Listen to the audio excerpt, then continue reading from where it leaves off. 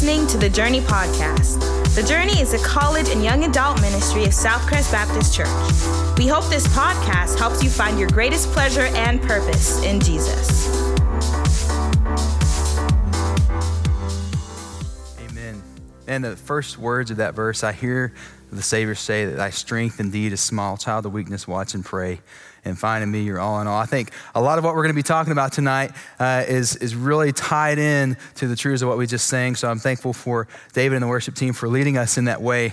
Hey, two things I want to share with you before we dive in. And one, this is kind of selfishly, what I want to let you know is there have been lots of meetings happening and discussion.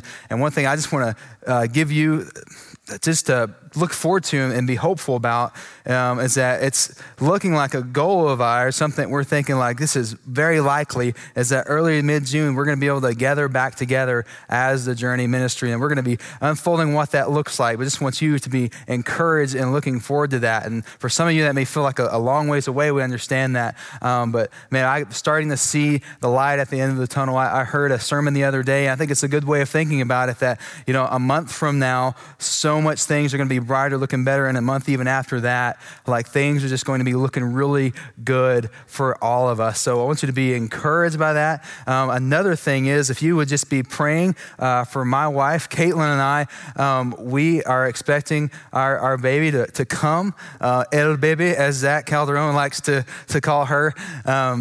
May 10th, that's Mother's Day, and that would be really cool if that happened, because it would be 5, 10, 20, it'd be a great birthday, but also if we've just learned this week that if it doesn't come that day, that we'd be inducing very soon after that, and so pray for us. I've had to begin doing quarantine, and so even with everyone kind of in this room right now, they started coming my way. I was like, no, sorry.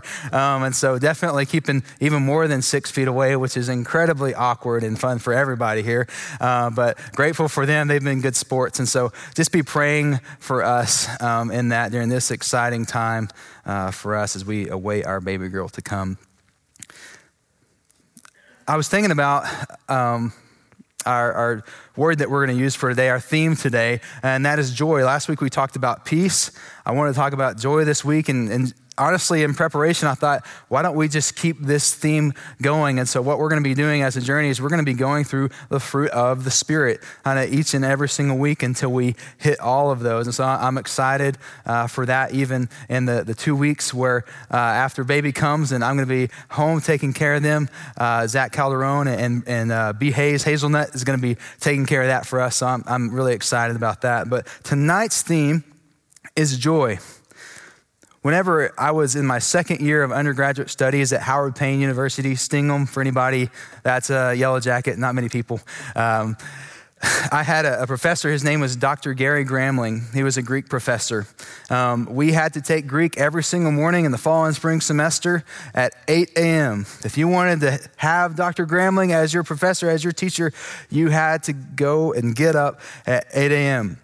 And so that means if you had a test that week, you were getting up at 6 just to study for that and cram. I know we all do that.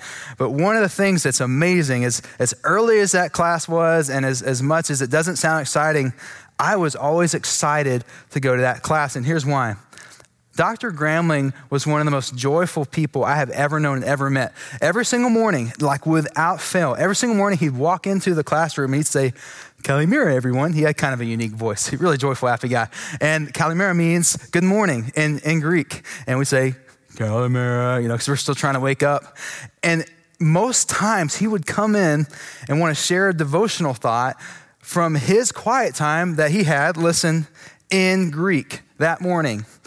Like, it didn't matter in his reading plan if he was in the Old Testament or New Testament, because in the Old Testament, there's something called the Septuagint, which is a Greek translation of it. So if his reading plan was in the Old Testament, he was giving us a Devo in Greek there. If it was in the New Testament, obviously written in Greek, there you go. He had that down. And just to hear his insights and hear the joy that he came into class with every single morning was just absolutely incredible. And honestly, I would always ask myself, like, what is the secret sauce to this guy's joy? Like, what's going on inside of him? Like, I hope someday that maybe some people like see me, not for the sake of my own glory, but just because I want to be a joyful person. I hope someone says that about me one day, because his joy was radiant. It affected every single person in the room.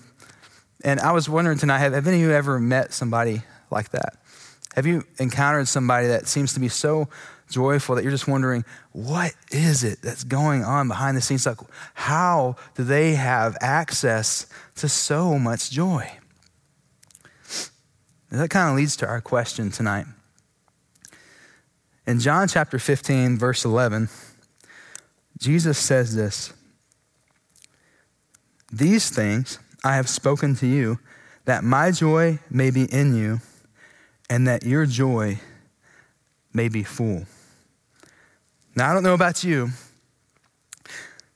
but when Jesus says these things, and that's followed with, is going to put his joy, Jesus' joy, inside of us and bring us fullness of joy, like, I'm going back and understanding these things, right? Like, I want to know what those things are. We know the concept when somebody is telling us something very important. Brandon alluded this last Sunday in one of his illustrations, like when someone says and concludes with like, and yeah, that's what's going to be on the test. You hear that in class and you're like, wait, what's going to be on the test? Jesus is saying, hey, what I just said is the key to joy. And so what we're going to see in John chapter 15 is the answer to this question: how can we have the joy that Jesus offers? I want to read John 15, 1 through 11 for you. So let's dive in. Starting in verse 1, he says, "I am the true vine, and my Father is the vine dresser. Every branch in me that does not bear fruit, he takes away, and every branch that does bear fruit, he prunes, that it may bear more fruit. Already you are clean because of the word that I have spoken to you. Abide in me, and I in you. As the branch cannot bear fruit by itself unless it abides in the vine, neither can you unless you abide in me. I am the vine, you are the branches. Whoever abides in me and I in him, he it is that bears much fruit. For apart from me, you can do nothing. If anyone does not abide in me, he is thrown away like a branch and withers, and the branches are gathered, thrown into the fire and burned. If you abide in me and my words abide in you, ask whatever you wish, and it will be done for you. By this my Father is glorified, that you bear much fruit and so prove to be my disciples. As the Father has loved me, so have I loved you. Abide in my love. If you keep my commandments, you will abide in my love, just as I have kept my Father's commandments and abide in his love. These things I have spoken to you, that my joy may be in you and that your joy may be full." So how can we have the joy that Jesus offers? We're going to talk about 4 different things. First is in verses 1 through 2. Jesus explains that he's the true vine, the Father is the vine dresser, that every branch in me that does not bear fruit, he takes away every branch that does bear fruit, he prunes that it may bear more fruit. So we can have joy, we can have the joy that Jesus offers by trusting the Father in seasons of pruning. And here's what I mean. He's explained the relationship. Jesus is the vine, the one we need to stay connected to, but the Father is the vine dresser. He makes it very clear. Branches that don't bear fruit, things that are not good for us, he's gonna take those away. They're not good for the vine. They're not beneficial. There are habits in our lives that God, via your obedience, sometimes takes away, and sometimes God just takes them away, and that's a good thing. But also what's being explained here is that every branch that does bear fruit, he actually prunes that it may bear more fruit. And so if you look at a grapevine, which I know not a lot of us have access to, you can look it up, Google it. Believe it or not, in Sweetwater, Texas, my family, we had a grapevine on the south side of our property. And if you notice, when the branches are really fruitful, you need to take the grapes off, because if you don't, it's just wasted. If you don't prune it and maybe kind of adjust some of the branches and kind of, clip some of the bad stuff off, it won't be able to bear more fruit. And what the Lord is doing for us is he's saying, you've had some fruit in this area. I'm going to prune that so you can grow more. For me, my college years was a season of tremendous fruitful growth in almost every way that I can imagine. But you know what happened and what's going to happen for just about every single one of us that go to college? The hope is that you what? that you graduate and that you move on and get a job and enter into early adulthood and start at a low entry level job that is going to require humility and a season of learning and willing to be a team player. That's always required. But you know what? God did that with me. After I graduated, he brought me, he pruned me, said, you've had this really fruitful season, but I want you to grow in some other things. You've been in an environment that's perfect for growth. You've had all this great community. I'm moving you somewhere else. I'm going to move you to Dallas. You're not going to know hardly anybody there. You're going to have to start new relationships. You're going to have to learn new lessons. You're going to have to start from scratch. Nobody knows who you are. You can't bank off your reputation anymore. And that was good for me because it taught me humility and it taught me patience. And so some people hear something like that and they say, isn't that kind of cruel or harsh of God to like kind of take our fruit from us, like take away the enjoyment? And I say, no, I say it would be more cruel to let us think that we're mature in one place doing kind of the same things for our entire life, whenever really there are so many areas of growth that we don't have. The reality is there's so many areas of maturity that we could grow in. And so what we need to do is we need to trust that he's doing things in our lives sometime. You know you've experienced this, like, man, it seems like everything's going great. And then it seems like, man, this has just been really challenging. And you lean into the Lord and you ask, okay, how are you pruning me? How are you wanting to grow me? Because I know you can. I know you've brought me through things in the past. And so it's really his love that does this for us. He wants us to be fruitful. He wants to prune us because he knows that is so interconnected to the joy that he offers. And so we can have the joy that Jesus does offer by trusting the Father in these seasons of pruning. Let's keep moving through this passage. I want you to look at verses 5 and 6. Jesus says, I am the vine, you are the branches. Whoever abides in me and I in him, he it is that bears much fruit. For apart from me, you can do nothing. If anyone does not abide in me, he's thrown away like a branch and withers, and the branches are gathered, thrown into the fire, and burned. So next, I believe that we can have the joy that Jesus offers by abiding in him. Now, abiding, if you've been in Christian circles very long, you've heard many sermons about abiding, is a very, I wouldn't say complex word, it's a very deep word. It has many ramifications for our life. And so here's just a simple definition I want to give to you so that you can kind of use this in your thinking. This is how I think it's best defined from the Bible. I believe it's this. To abide means this: to find our rest in, place our trust in, commit our obedience to, and make our delight in Jesus. And if you just heard my phone go off, I have it on loud in case my wife calls me because baby's coming. All right. So sorry if you heard that in the recording. Let me say that again. Abide is find our rest in, place our trust in, commit our obedience to, and make our delight in Jesus. Sounds a lot like our vision, doesn't it? Find your greatest pleasure and purpose in Jesus. And so in verse 5 and 6, the vine and branch relationship, Jesus explains it very clearly. The relationship that we have with Jesus, if we're apart from him, would be about as useful as a branch that's not attached to the vine. It's not bearing fruit, it shrivels up, it dies, and it might as well be thrown into the fire. It's not useful. Caveat here, I do believe that it is true, and some of you are wondering why you bring this up. I believe it's true that when you see the words burned up in fire a lot of times in the Bible, that's talking about hell, because hell is a very real thing, and that is an eternal punishment for those apart from God. I believe that what Jesus is talking about here specifically is not a matter of salvation. I think what he's talking about is it's in our works, in our Christian life. If we act and live apart from Jesus, the vine, we can do nothing. He's describing the fruitlessness of our lives and our works, our branches to be thrown away. And so I don't want you to be fearful now, like, what is he talking about? Like, if I don't do good, I'm losing my salvation. No. Jesus accomplished your salvation for you on the cross. And what we're talking about here is living the Christian life. And the other side of that is I would tell you, why would you, I still use this verse to enter my life and give me some tension. I want it to motivate me and say, I do want to live a fruitful life. And so just wanted to clarify that. And so the picture here is that in the way a branch can do nothing apart from the vine, we need to see that we can do nothing fruitful or of value apart from abiding in Jesus. When our baby girl comes, she's going to need milk. She's going to need that to live. In a very practical sense, she's going to need that for fruitful growth, like we want her to grow. I don't want her to be short like me. I want her to be tall like Caitlin, all right? That's fair, right? I want her to grow. She needs milk for that. Again, in the same way, we need to see that relationship that Jesus describes.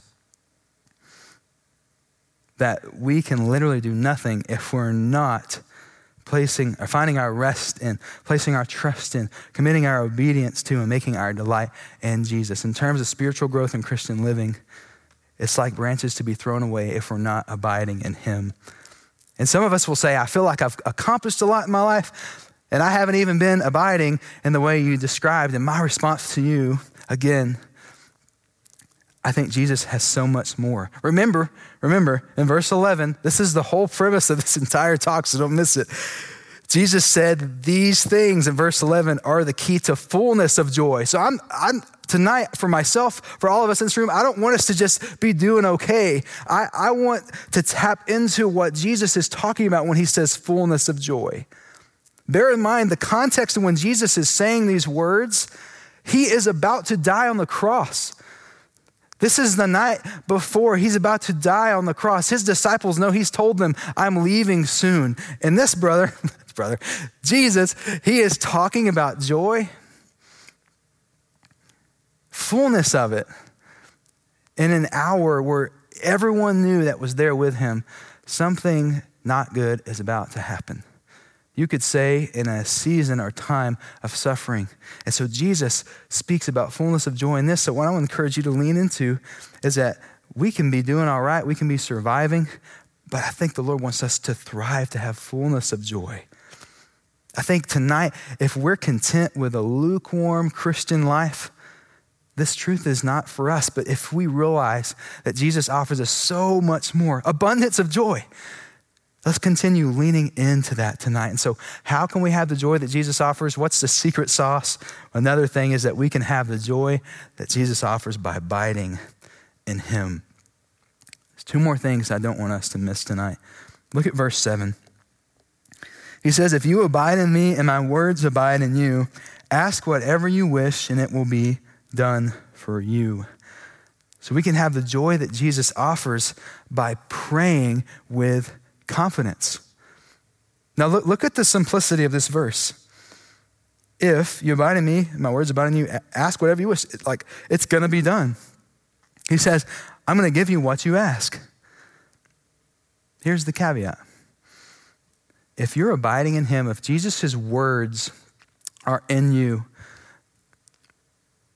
look at your Bible right now and look at it in all of God's word, if they're abiding in you, if you're living your life informed with scripture, you know what you're not going to do? You're not going to be filling your prayers with things that are not aligned with the will of God. You're not going to ask anything against his will if his word is abiding in you and it's producing in you the fruit and maturity that Jesus is talking about here. So when I was little, and you've done this too, your parents or whoever raised you, I would ask them for a lot of things, right? Ice cream truck goes by, I want some ice cream, right? New video game comes out, I want that. I want this bike, I want that. A lot of my conversations that I initiated with my parents were asking them for things, right? But you know what? Now as I'm older and growing and more mature, you know what I want? I just want to sit with my parents. I just want to enjoy them. I want to ask them questions. I'm entering into a new season of life, like being a parent. I just want to talk to them and listen to them and let them pour wisdom into me. I want to enjoy fellowship with my parents. And I think that's what happens with us as we grow and mature. We kind of transition out of this time where we're just always asking God for stuff less and less. And we begin asking him for just him more and more. It's because we know that in him is the fullness of joy. It's good to ask God for things as his children, but primarily as we grow and mature, we just want him. We just want to sit and talk with him. It's the Mary and Martha scenario. Martha, you're anxious and troubled about many things. Mary's chosen the good portion. She's chosen to sit at my feet. And some of us were like, man, I feel like I do ask for good things. I have asked for good things and God hasn't answered. It's not been selfish. I've prayed for good things. I've prayed for healing of grandparents. I've prayed for those that had cancer. I've prayed for COVID-19 to go away and it still hasn't. And again, what I want to tell you is asking God for things is not bad. It's actually really, really good. It's an indicator. Every time you pray to God, you know what you're saying to God? You're saying, I believe that you are the one that can do something about this problem. You're acknowledging you've come to the end of yourself. Lord, you're the one that can answer this prayer. You're the one that can take care of this. So don't stop praying. Don't be discouraged if you're like, my prayers are immature. That's okay. Keep praying to God, but here's the difference. I believe as we also grow and mature, we understand that it's not about God's ability, okay? It's not about his ability to answer the prayer, which he always can. He spoke and the world became a thing. He's got it, I'm sure. It's about trusting as we pray. It's about trusting Romans 8, that he's working all things for the good of those who love him. It's about believing that he's accomplishing something sometimes bigger than we can ask or know. It's about believing that even though we're so sure that this needs to happen, that if he doesn't answer it in the way we want, probably 5 years from now, we're going to look back and say, thank you, God. Thank you for not answering the prayer in that way. You were so wise and you were so smart. And so I think maybe this prayer looks like this. For whatever you're praying for, you can say, God, I know you have the ability. That's the confidence. God, I know you have the ability, but I'm going to trust you with how you choose to answer this prayer. I know that you, for example, want to save my lost family members. I know that's according to your will. You want salvation in the name of Jesus to be known, but I'm trusting your timing and your ways right now. I know you are the author of goodness and you're accomplishing so much, but I'm going to trust what exactly that looks like and how you manifest that in my life right now. How can we have the joy that Jesus offers? We can have the joy that Jesus offers by praying with confidence. It's not a name it and claim it. It's praying with confidence according to the will of God as his words abide in you and you abide in him. One last truth from tonight. Verse 8 in John chapter 15, Jesus says, by this my Father is glorified, that you bear much fruit and so prove to be my disciples. I love this. We can have the joy that Jesus offers by bearing fruit to the glory of God. 3 words, glorified, very important. Our lives are for the glory of God, not the glory of self. All that you do and you're living and you're dying as a Christian is to the glory of God and everything in between. Bearing fruit. Our purpose, when we say our purpose is found in Jesus, it is that we may be people that bear fruit. And guess what that does? When we're connected to those 2 things, when we're uttermost concerned about the glory of God through our fruit bearing, making the name of Jesus known, what it does is it proves we're disciples. It proves to a lost and dying world, and the Father looks upon us with gladness and said, these are mine. Look at my children. Look at them following Jesus. Some of my most joyful moments in life, believe it or not, have been on the mission field, even like hard places. Why is that? Why have I always lived in a first world country and go to a third world country to share the gospel and the conditions are bad and I'm having to eat food that I don't want, I'm not sleeping well or at all. And it's been some of the most joyful moments in my life. I think it's because in those places, I am intentionally using my time, my energy, all of my resources, and putting them into what is ultimate, and that is bearing gospel fruit to the glory of God.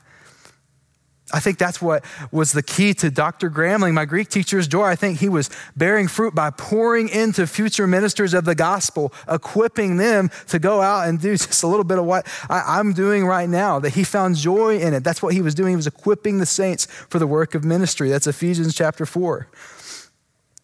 That's why it's so important that we're using our lives to tell others about Jesus. It actually does 2 things. It glorifies God, but in the way that God has wired and designed, just get this. That's how you have joy, because you're doing what you were created to do. Isn't that amazing? Like, not only is it obedience, not only does it glorify God, but it brings you joy to do this.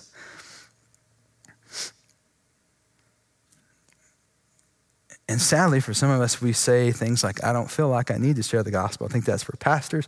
I think that's for certain people that are specifically gifted in that way. And there are people that are very uniquely gifted at that. I've met them. I don't think that I'm one of them. I've seen people with the gift of evangelism. They say, I'm just going to be a good Christian, just going to do my thing. There's a problem with that. To be a good, fruitful, faithful Christian is to bear gospel fruit of some kind in your life, even if it's just proclaiming it to your family and it falls on deaf ears. It glorifies God because that's what disciples of Jesus do. If you want to see the evidence, Jesus' disciples are hearing in person, like real time, the words that Jesus is saying right here in this passage. They're hearing it. And so the evidence that this is true, what we're saying, is that they listen to these words. We're here today. We're talking about the same truth. And you know why? It's because they decided to listen to the words of Jesus and bear fruit to his glory. And we're benefiting from thousands and thousands of years of faithful, fruit-bearing followers of Christ who have used their life to the glory of God to share the name of Jesus. We're benefiting from that. And what I want you to step into so joyfully is think about, if you chose to be living your life that way, who's going to be benefiting from what you chose to do 100 years from now, 200 years from now? Hopefully it's not that much long before Jesus comes back. I'm ready. I don't know about you. Some days right now I'm like ready. But who's going to benefit from your obedience and fruit bearing even 5 years from now, 10 years from now? Because we're standing on the shoulders of men and women who have been so faithful in doing exactly what Jesus said, glorifying the Father by bearing much fruit and proving to be his disciples.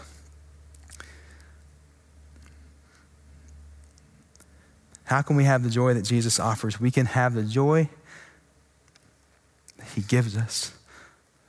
What's going on behind the scenes is that we can have it by bearing fruit to his glory. I'm honestly wondering, for some of you, if maybe you're not quite bought in yet. And what I mean is that maybe you're still a little bit hesitant to embrace that what is being said tonight, which I believe is just kind of translating what Jesus is saying in the modern language. Maybe you're hesitant to embrace that as true, to trust the things that Jesus has said actually is the key to fullness of joy. If that's you, I especially want you to lean in to the psalm we're about to read. We're going to read Psalm 16. If that's not you, if you're bought in, this is all the more reason to listen to the words of Jesus tonight. I'm going to read all of Psalm 16 for us, and we're going to focus on the last verse. This is David. It's titled, "You Will Not Abandon My Soul." He says, "Preserve me, O God, for in you I take refuge. I say to the Lord, you are my Lord. I have no good apart from you. As for the saints in the land, they are the excellent ones, in whom is all my delight. The sorrows of those who run after another god shall multiply. Their drink offerings of blood I will not pour out, or take their names on my lips. The Lord is my chosen portion and my cup. You hold my lot. The lines have fallen for me in pleasant places. Indeed, I have a beautiful inheritance. I bless the Lord who gives me counsel. In the night also my heart instructs me. I've set the Lord always before me, because he is at my right hand. I shall not be shaken. Therefore my heart is glad, and my whole being rejoices. My flesh also dwells secure. For you will not abandon my soul to Sheol, or let your Holy One see corruption. You make known to me the path of life.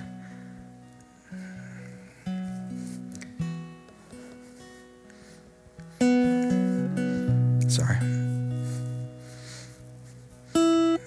You make known to me the path of life. In your presence there is fullness of joy. At your right hand there are pleasures forevermore. What did Jesus say in John 15:11? He said, in me, you will have fullness of joy. Psalm 16:11, what does it say? It says, in the presence of God, there is fullness of joy. I just have a suspicion. I think Jesus himself, the author and creator of life, in all knowledge and wisdom, I think that he knew Psalm 16. I'm just going to go out on a limb and say that. I think he knew what he was talking about. For those of you that are unbelievers, to you I say this. Some of you have never experienced true joy because you don't know the one who, for the joy set before him, died for you on the cross, that you might know the fullness of joy, of forgiveness and reconciliation to God. If you're honest and you've had some happy days, but those days and your joy has been driven by your circumstances. If things are up, you're up. If things are down, you're down. You've never known the joy that Jesus himself offers tonight. He's the one who gladly died for you that you might be saved. His name is Jesus. He's the divine purchaser of your soul and the guarantor of your everlasting joy. And so what I invite you to do tonight is to believe in him and step into a life of eternal, unshakable joy found only in him. And for believers, both new and seasoned, of every age, tonight, if everything we've talked about has not impacted you, I want you to hear Psalm 16. I invite you to believe and embrace that being in the presence of Jesus, just in him, that is fullness of joy. He is the reward. It's him, sitting with him, having a relationship with him, abiding in him, finding your rest in, placing your trust in, committing your obedience, and making your delight in him. Finding your greatest pleasure and purpose in Jesus, that is fullness of joy. The one who promises joy is the same one who makes joy possible. So trust in the Lord during seasons of pruning. Abide in him daily. Pray with confidence to him. Bear fruit in your life to his glory and find fullness of joy in his presence, in him and him alone. Let's pray. God, we give this time to you. We know and understand that in you alone is fullness of joy. We're actually going to sing to you the words of Psalm 16 as a response of praise. Some people, for the first time in their life, may be acknowledging you as the one that holds fullness of joy. And for many of us, it's a reminder and a refresher. We're going to declare the truth that in you, in your presence, just having you is joy. It is the best life. Being with you, having you. We pray this in your precious, beautiful name. Amen.